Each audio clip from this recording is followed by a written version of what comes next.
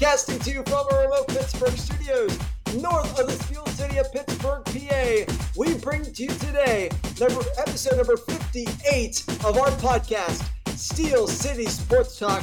My name is Alex Brown. And I'm Ryan Berry. And together, we are your hosts for this podcast. And Ryan, let's jump right into it. It's playoff time for the Pittsburgh Penguins. Yes, it is, Alex. So 1-1 series, and overall, that's exactly where you want to be. Well, let's hop right in and look at game one. It was a 4-3, overtime win for the Penguins. They all got started off by the Rangers, though. Adam Fox putting one past, I almost said Louis Domingue, Casey DeSmith in game one.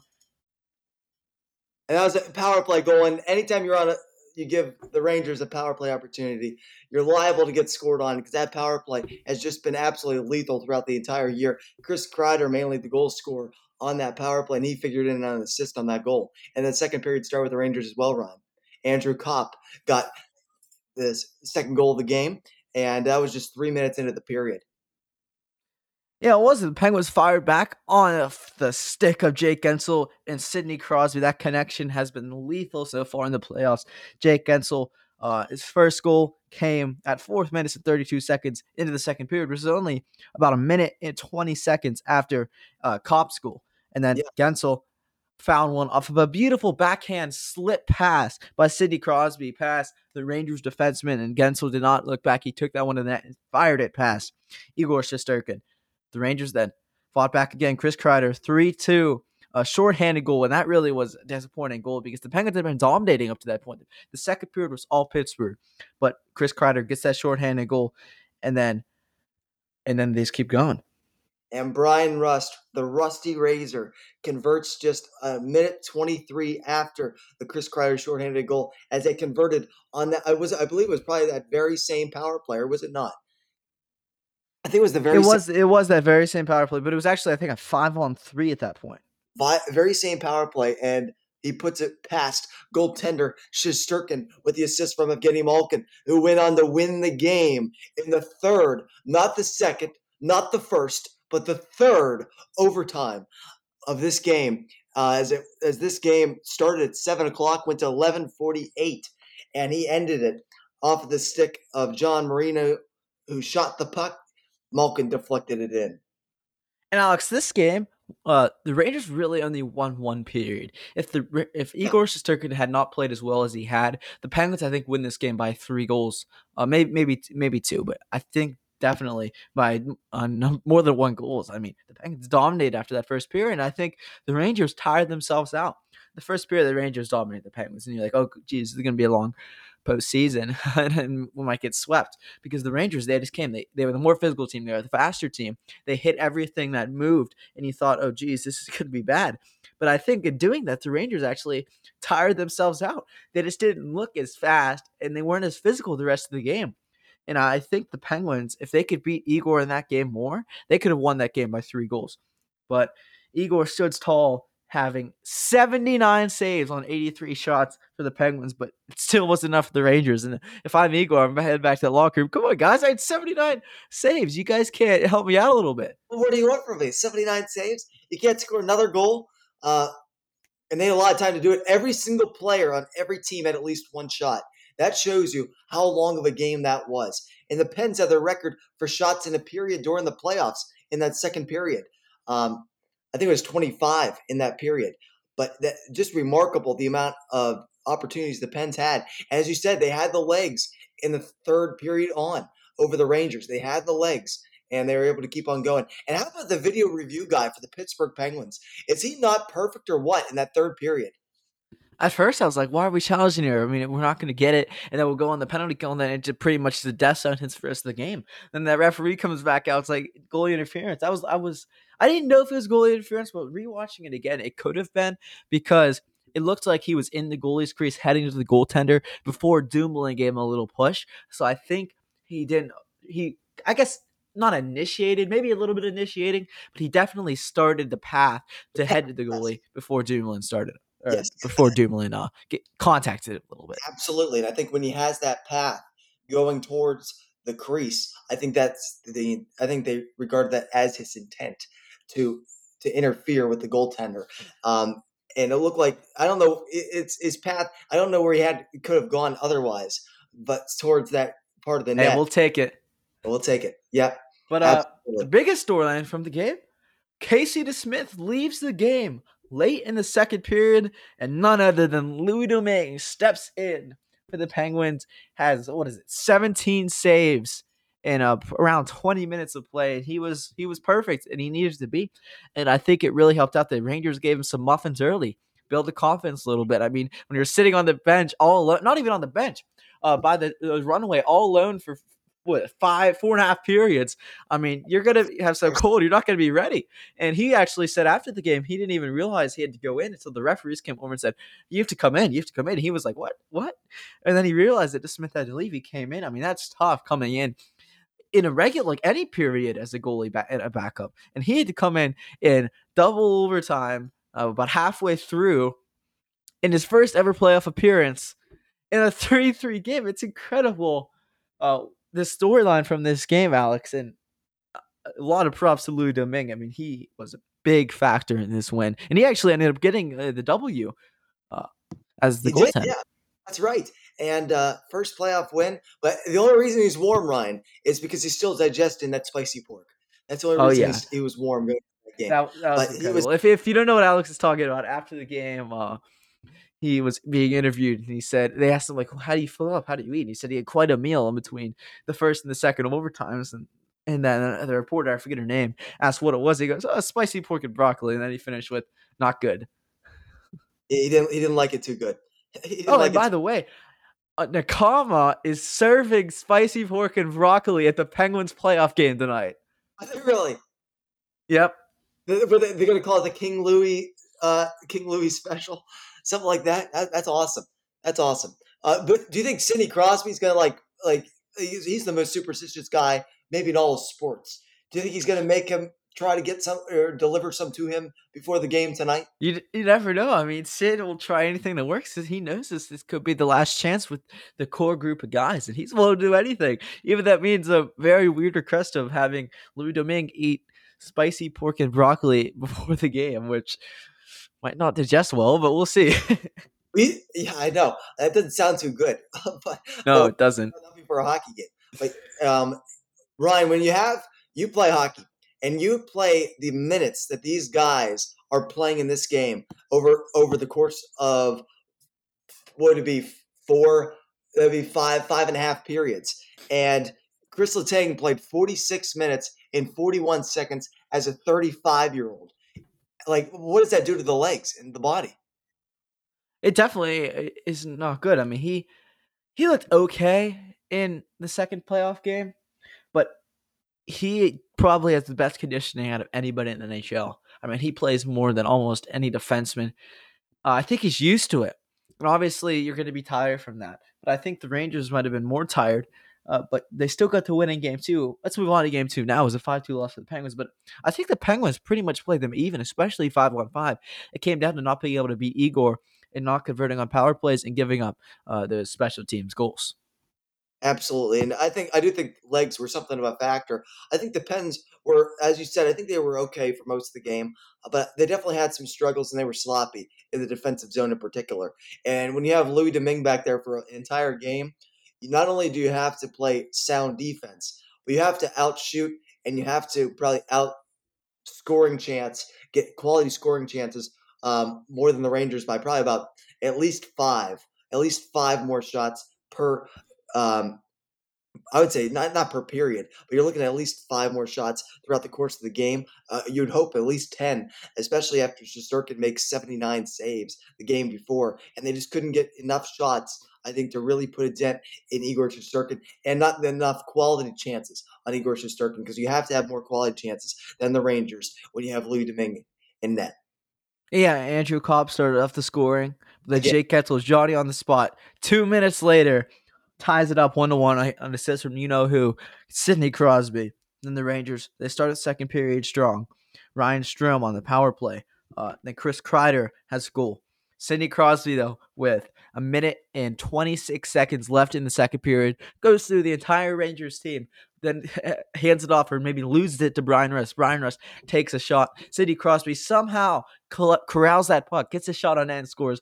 That might have been the best goal of the playoffs, Alex. It has to be. That's one of the best individual efforts that you can see for a goal in the NHL, not let alone this year, but that you'll ever see.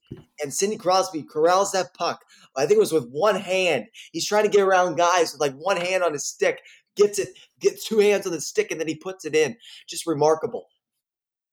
And I don't want to blame this game on Lou Domingue, but when your opposing goaltender makes 39 saves and you face pretty much the same amount of shots and let in 5 goals, I know you're a rookie guy, but sometimes you have to step up. And he needs help too. He needs help from his defenseman. The Penguins defense, especially Matheson, did not have a great game. But I think I still needs to be a little bit better for the Penguins to have a shot in the playoffs. And I don't know how much better he can really get. I mean, he's a minor league guy. Fans do have faith in him. He's had some great moments like that save in the first period where he robbed, was it Zibanejad or Panarin?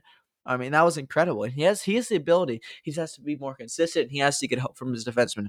You can't be letting up 40 shots a game with a third string goalie in that. And a lot of that has to do with Dumoulin being out and Matheson having a bad game. The Penguins' defense just didn't have a great game as a whole. I like how Marino's playing, but other than that, I don't really like how the Penguins' defense have been playing. I mean, I like Mark Friedman, but if he's gonna be on the team and you're gonna put him in that situation with Dumoulin out, he's got to play more than 12 minutes. He played 11 minutes and 55 seconds, and you have guys like Letang who just played 46 minutes the game before. You can't put him out there for another couple shifts to give Letang a break or Matheson a break. Matheson played over 40 minutes against the Rangers too. You got to be able to spread out these minutes, especially in that second game when you're so close to playing that first game just 2 nights earlier. And I think you got to play Friedman more than that if you want to have your defensemen have some fresher legs. Definitely, I agree with you there. The shots are 41-40 in favor of the Penguins. Pens were unable to crack Igor, and if they're unable to crack Igor, they only scored 6 goals on 124 shots so far in the postseason. That's great. Something has got to give. The Penguins have to find a way to get the puck past Igor. I thought maybe spraying him with shots was the play, and it might still be. The Penguins need to find the key, and I think maybe the best way to do that is on the power play. The Penguins have not played great in the power play in the postseason, but if you could get Igor moving, like Brian Russ's goal in the first game, that tap in from Evgeny Malkin, you got to get him moving side to side. You got to find those open holes, and you could do that easily on the power play. The Penguins need to find a way to beat Igor, and the power play is the key, especially when you know the Rangers are going to take penalties. You know you're going to get in the power play. You got to be able to convert. I totally agree with that, and I think you got to establish zone time when you get in these opportunities, because when you get that traffic in front of the net, you saw in that Malkin goal, you get that traffic in front of the net, then that makes it a lot harder for the goaltender. If you can get some deflections, if you can get some rebound opportunities right in front of the net, that's all the merrier. And I think if that happens, the Pens are going to be in a better position not only get more quality opportunities, but to get more goals. And that's exactly what they're going to have to do to win these games, obviously. But they're going to have to score. I'd say at least 4 goals in the rest of these games if they're going to win these games, because I don't think you can expect the Ming to give up like less than 3. Some storylines heading into Game 3 and Game 4. Casey DeSmith is out for the remainder of the postseason after undergoing surgery. Jason Zucker remains close to return, unsure if he will be able to go in Game 3. Ricard Raquel has been practicing a little bit. He may be good to go for Game 3 or Game 4. Tristan Jarry skated for the first time on May 7th, so today, May 7th, on Saturday. Fairly confident he won't be appearing in the next 2 games, though. Brian Dumoulin, we are unsure. Sullivan said he's day-to-day, but Sullivan called Casey DeSmith day-to-day before he had surgery. Sullivan doesn't give much, doesn't show his hand very often. So injuries, we don't really know how close these guys are. The most we can go off of is seeing them in practice. And we know that Raquel was practicing. We know that Zucker was practicing. We know that Jarry was skating. Do we know if Dumoulin practiced? They were having an optional morning skate this morning. I think that's going on right about now. I'm not sure if Dumoulin is out there. So I'll try to find he's much needed. He heard us not being there on the penalty kill a lot, Alex. And what are you looking for in Game 3 or Game 4 from the Penguins? What are you hoping the plan is to limit the amount of Rangers shots? Do you try to slow the game down a little bit? I think you do. I think you try to really play your game and do almost this, but this is not the Pens game as much. But I think you got to trap the Rangers. I think you got to put in a trap defensively because you have to, especially now, not only with Dumoulin out, but with having a third string goalie in net, you need to limit the shots on goal. And I think you do that by putting a trap on D. I don't know how they do that. Whether it's like they're doing like a 1-3-1, or they're doing something differently to really limit them in the neutral zone, like the old Devils or the 2017 Senators. You got to really be able to limit the chances that the Pens are giving up. And I think Mike Matheson, if the Pens are going to win this game, Mike Matheson has to have a strong game. He was on the ice for 4 Rangers goals on Thursday, and he's got to be better. I know he is better. And if he skates in the offensive zone like he can, or skate through the defensive zone, through the neutral zone, into the offensive zone like a new Paul Coffey with the way he skates, the Pens are going to be in a great position to win this game because when he has the puck on his stick, he's dangerous. He is, and I agree with that. He definitely needs to bring more. He needs to be more solid defensively, and he needs to help Louis Domingue out. Now, Alex, let's move on to the Pittsburgh Steelers. We'll talk about the draft and their schedule release. So we'll discuss both those things. And we may talk a little bit about the Pitt players that were drafted or signed for the draft. Let's get started. Round 1. This may have been my favorite draft call of all time, Alex. He actually was not the guy I wanted originally when we went into the night. I like Treylon Burks from Arkansas, the wide receiver, and I like Jordan Davis, the defensive lineman from Georgia. Both of them were gone. So I'm like, it's Kenny or maybe an offensive lineman. But I did not want Malik Willis. I did not want Malik Willis to be drafted. And a lot of general managers agreed with that as he fell all the way to the 3rd round. But when Franco Harris.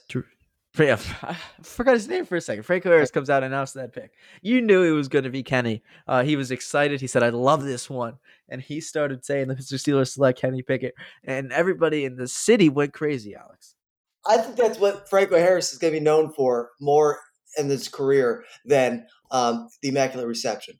no, The Pittsburgh come on. Steelers select Kenny Pickett. It's one of he was good in that call. He really was. But Franco Harris, he's been around forever, and that what a great moment that is, and for him to continue to be a part of the organization is great. Obviously, it's not the Immaculate Reception is iconic, and I'll never be remembered more than the pick of Kenny Pickett.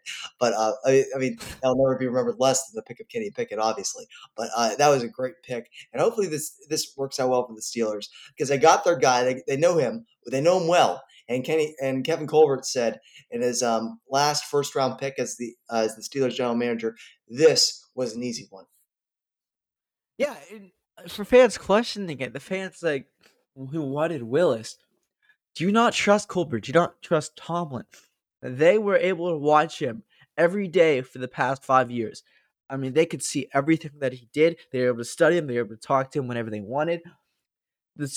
Kevin Colbert and Tomlin wanted him so bad that a report came out that they actually tried to trade up to pick 15 so they were able to get him. Colbert said he never thought he'd be able to fall to us, but they got him. They got their man. And seeing Tomlin how ecstatic and excited he was as he ran to that phone, he's telling people to move out of the way, and he's saying, "All right, all right, all right." When he goes to that phone, that shows me he likes the pick. He's happy with the pick, and he has a lot of faith in Kenny. And Kenny will be able to compete for the starting job on day 1. It's between Mitch and Kenny right now. I don't see Rudolph having much of a shot. I expect him to be traded before the season starts. And you could probably get something decent for him. You could probably get a 5th or 6th round pick for him, I would think, because he's started some games. He's been okay in some games. He's not going to be a starter in the NFL on a good team, obviously, but I absolutely agree with you, and I think that's exactly the pick that the Steelers fans wanted in the next either this year or next year. They wanted a guy that's going to be that guy that could carry the franchise into the future, hopefully for the next 10 plus years and maybe 15. And Kenny's mature, he's older, he's experienced, and he's got the right attitude that you want as a Pittsburgh Steeler. And in round two, it went from Pickett to Pickens, the wide receiver from Georgia, Alex, who probably would have been a first round pick if he did not have that injury problems throughout his final year at Georgia. But I like this pick. I really think he's 6'3", he's skinnier, but he has an attitude about him. He can go up and get balls, and I think he'll be good to replace Juju. And I really like this pick. I'd rather have Pickens than Juju at this point. I would rather him as well. Juju, I think they're going to be very similar as the time goes on. Pickens he seems like a fun guy to be around based on all you've seen on Twitter, all these videos, pictures he posts. He seems like a fun guy, and he's a heck of an athlete. I think he's 6'3", 190 something. He's a skinny dude, but he's a heck of an athlete. And he can run, and he's lanky, and he has those attributes that you want in a Pittsburgh Steeler. And because you think of I say this, I mean that seems cliche, obviously, but when you think of Steeler wide receivers, and you think of those guys that can go deep, those Big Ben type of wide receivers that he loved, that Martavis Bryant type, that you would be able to send downfield and you could throw up a ball and trust your wide receiver to catch it. He's that type of guy. He's big. He's a huge target in that field. He's going to be a great option for Kenny Pickett, Mitchell Trubisky, who's ever the week one starter. And I think he'll be Trubisky, actually. But I think he's a great option for the Steelers over the next 5 years. Again, I trust Colbert and Tomlin. They've been great at drafting wide receivers. They drafted Juju, they drafted Claypool. They've been fantastic at wide receivers. I think they had another home run here, but we will see. Round three, DeMarvin Leal, defensive end, Texas A&M. He's powerful. 8.5 sacks in his final year with Texas A&M. What do you make of the pick, Alex? I think it was a necessary thing for the Steelers to do, and I think he fell on the draft boards of a lot of the experts. But experts, they don't know what they're talking about this draft half the time. But I think it's a good pick for the Steelers in terms of it fulfills that need that was needed. Who knows if Stephon Tuitt's coming back? You got Tyson Alualu, who's on the books for another season.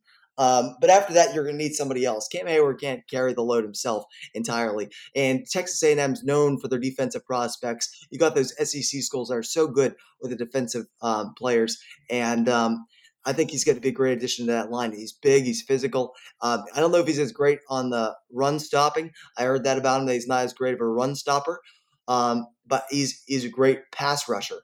And with the quarterbacks that are going to be in the AFC North, you need somebody that's good at pass rushing in particular. Yeah, I didn't know much about him when the Steelers drafted him, so I looked up online and read a report from Keith Sanchez.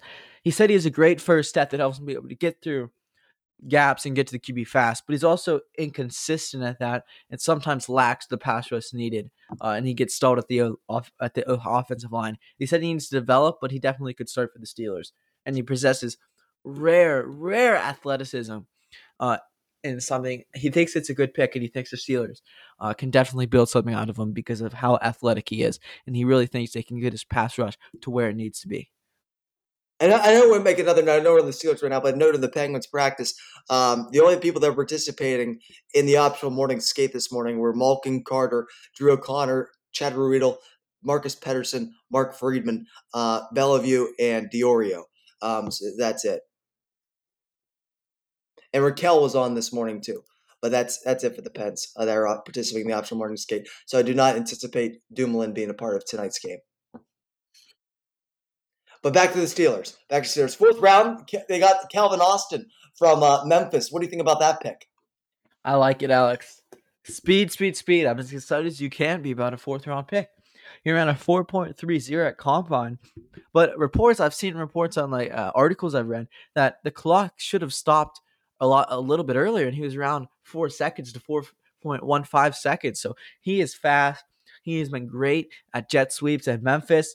And if you remember, Canada loved jet sweeps when he was at Pitt with Kadri Henderson. And so I could see them using Calvin Austin in this way. And I really think it's a good pick. I think he will be able to return punts, return kicks. I mean, he'll be a lot better than Ray McCloud in that regard. I love this pick, Alex. And I just think this is my second favorite pick so far in the draft that we've gone over. And he really reminds me of an Elijah Moore type. that was drafted by the Jets just a year ago.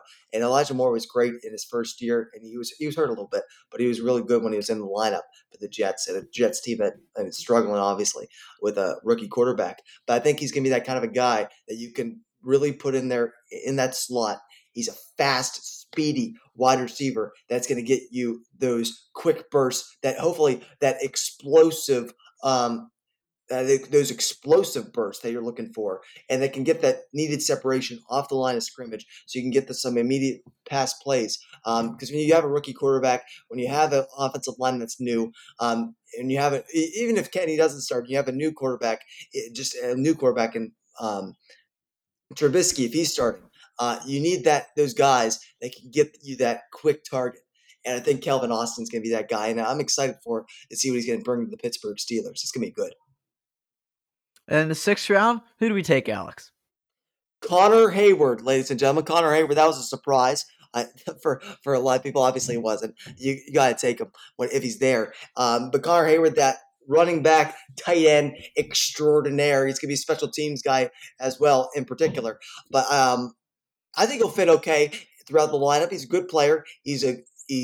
Obviously, he's Cam Hayward's brother. He's physical. He's a big boy. And it's going to be good to have him around the locker room. Keeps Cam happy, keeps Connor happy. It's a good, happy marriage with the Pittsburgh Steelers.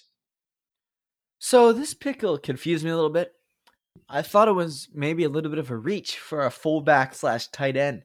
I think he could have maybe even gone him as an undrafted free agent, maybe get him in the 7th round. But it's a feel-good story. It is. He's athletic. He had a big catch against Pitt in the Peach Bowl. He's athletic. He can make plays. He's not great after the catch, but he's a good blocker. I don't know. Something about it just, I feel like there could have been another need from this pick, an offensive lineman maybe. But now if you get Connor Hayward, there's no need for Derek Watt. You're paying him so much. I know he's TJ Watt's brother, but he could free up a lot of space to be able to sign somebody else. I like the pick a little bit. Some parts of it I just don't get. I do think it's a bit of a reach, but I think that was their. I think they had to sign him in a way. I know you have 4 sets of brothers in the team, and that puts you in a tough position in terms of if you're not. It's tough to be impartial, as you said with Derek Watt. You don't need Derek Watt anymore, but you're not going to get. You're paying him a lot too, but they're not going to get rid of him with TJ Watt on the roster. I think the only way he would leave is if he signed somewhere else himself. And I think that's what they're going to have to do when his contract's expired. But there's no reason to pay him $1 million because what's he doing? He's a special. I know, this is a business. It's not a charity. You just don't hand out contracts to guys because they have brothers. Derek Watt, he was fine last year. Now that you draft another fullback / tight end, is there a need for him? He wasn't used very much as a fullback anyway. Connor Hayward could do better than he did at special teams. Connor Hayward is probably a better player than Derek Watt is. There's nothing against Derek Watt. I liked him being on the team last year, but now we draft another fullback. Do we need him? And I say no. I think you're right. I think you're absolutely right. That's good. That's an excellent point to bring up there. And I think it's gonna be interesting to see where they slot Connor Hayward in, because he's a big guy. As you just talked about, Matt Canada's offense being a very mobile offense. Connor Hayward isn't necessarily a mobile kind of a guy. He's a bigger guy. It takes a little bit to get him moving, but we'll see where they put him. I think he can be used a little bit as a fullback, like George Aston was used under Matt Canada Pitt. George Aston was used in that type of offense for Pitt as well, in the blocking, a pass-catching offense. I mean, I could see it being used as that, and if he's used as that, I like it. But again, I don't know if we need 2 fullbacks on the roster. Let's go to round 7, Alex. Round 7. You tell me who they pick in round 7. Mark Robinson was the first pick in round 7, a linebacker out of Mississippi. He won't have an impact in his first year other than special teams. He was a running back for part of his time in college, so he's definitely still developing as a linebacker. But that means he's got a high ceiling. And so I think the Steelers will be able to develop him to make a pretty good NFL player. It just won't be in his first year or so. You got Brian Flores, and you brought him in for a reason. You brought him in to develop players and to bring your defense to the next level. And I think they had to get a linebacker over the course of the draft. As I said, I think I said in the podcast we had previously, that they had to have a linebacker in this draft. And there's your guy. And that's a guy that's prime for the ripening, as you just said, prime for the development that Brian Flores has been known to bring to his defensive prospects. And I think that if he's able to squeeze any juice that he can out of the man, I think he will. This final pick of the draft was quarterback Chris Aladokun, a quarterback. What was he? FCS quarterback? FCS quarterback, North Dakota. South Dakota? Is it North Dakota or South Dakota State? It was one of the two, but I was a little confused. Carson Strong, I believe, was available at the time. So if you're going to take quarterback, I would have taken him. He's a good quarterback for being at the FCS level. But I thought there might have been other needs. This pick kind of confused me again. I thought maybe you should try to draft an O lineman or maybe another defensive player or a cornerback. But, I mean, it adds more depth to the quarterback. I mean, now 4 quarterbacks. Chris Oladokun, Kenny Pickett, Mitchell Trubisky, Mason Rudolph. I don't know. What do you make of it? I don't get it. I don't get it either. He's 24 years old. He's going to be 25 by the time the season starts. He played in the FCS. He was good in the FCS in the Missouri Valley Football Conference, which he was in. In 2021, he was 238 for 382, and he had over 3,000 passing yards, 25 touchdowns. But what is that? I don't know what that translates to in terms of NFL kind of potential, and it's an FCS school. But what are you going to use him for? What are you going to use him? Why do you need another quarterback? There are 10 quarterbacks selected in the draft. Steelers had 2 of them. What's the point? I don't get that. I don't get that selection at all. But they have to have a plan for him, right? But why would you throw away a pick like that if you don't? Yeah, I agree, but that wraps up the draft. We'll see what the Steelers do next. But one undrafted free agent I want to mention is Mateo Durant. The Steelers signed him, gave him actually the largest contract in team history for an undrafted free agent in Mateo Durant, the Duke running back. And I actually love this. I remember when we were preparing for the Pitt Duke game, we're doing the podcast for that. Mateo Durant was their entire team. He was considered one of the best running backs in college football. I don't know what really happened with him after that game, but he's a powerful runner. He's a big guy. He can get downhill and run people over. And I think he has a very, very good shot of making the team, especially considering we gave him that huge contract, or not a huge contract, but a big contract for an undrafted free agent. Yeah. And I like this a lot, and I think he'll make the team. And I think he could be a good backup or a third stringer to complement Najee Harris.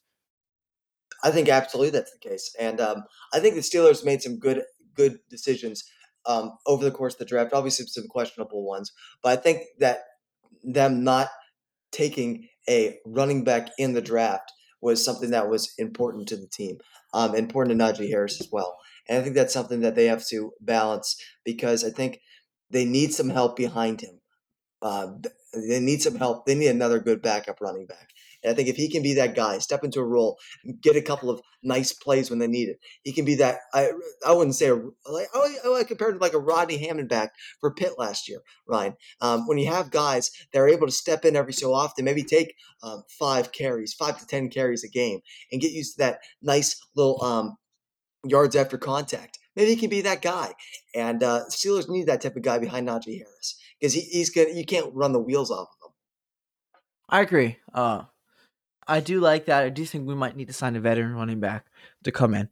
Yeah, maybe. Now let's go over the Steelers' schedule, Alex, for next year. Not the schedule, the opponents for next year. Yep. So at home, they have a lot of teams that we're familiar with, but they're playing the Buccaneers division next year. That Buccaneers, Saints, Panthers, and Falcons division next year. And the 2 toughest teams out of that division are coming to play at Heinz Field, those being the Buccaneers and the Saints. The Jets, the Patriots, and the Raiders are the other non-divisional teams that are coming to Heinz Field next year. So it's going to be some good games, and I'm sure that Patriots game is going to be a prime time one.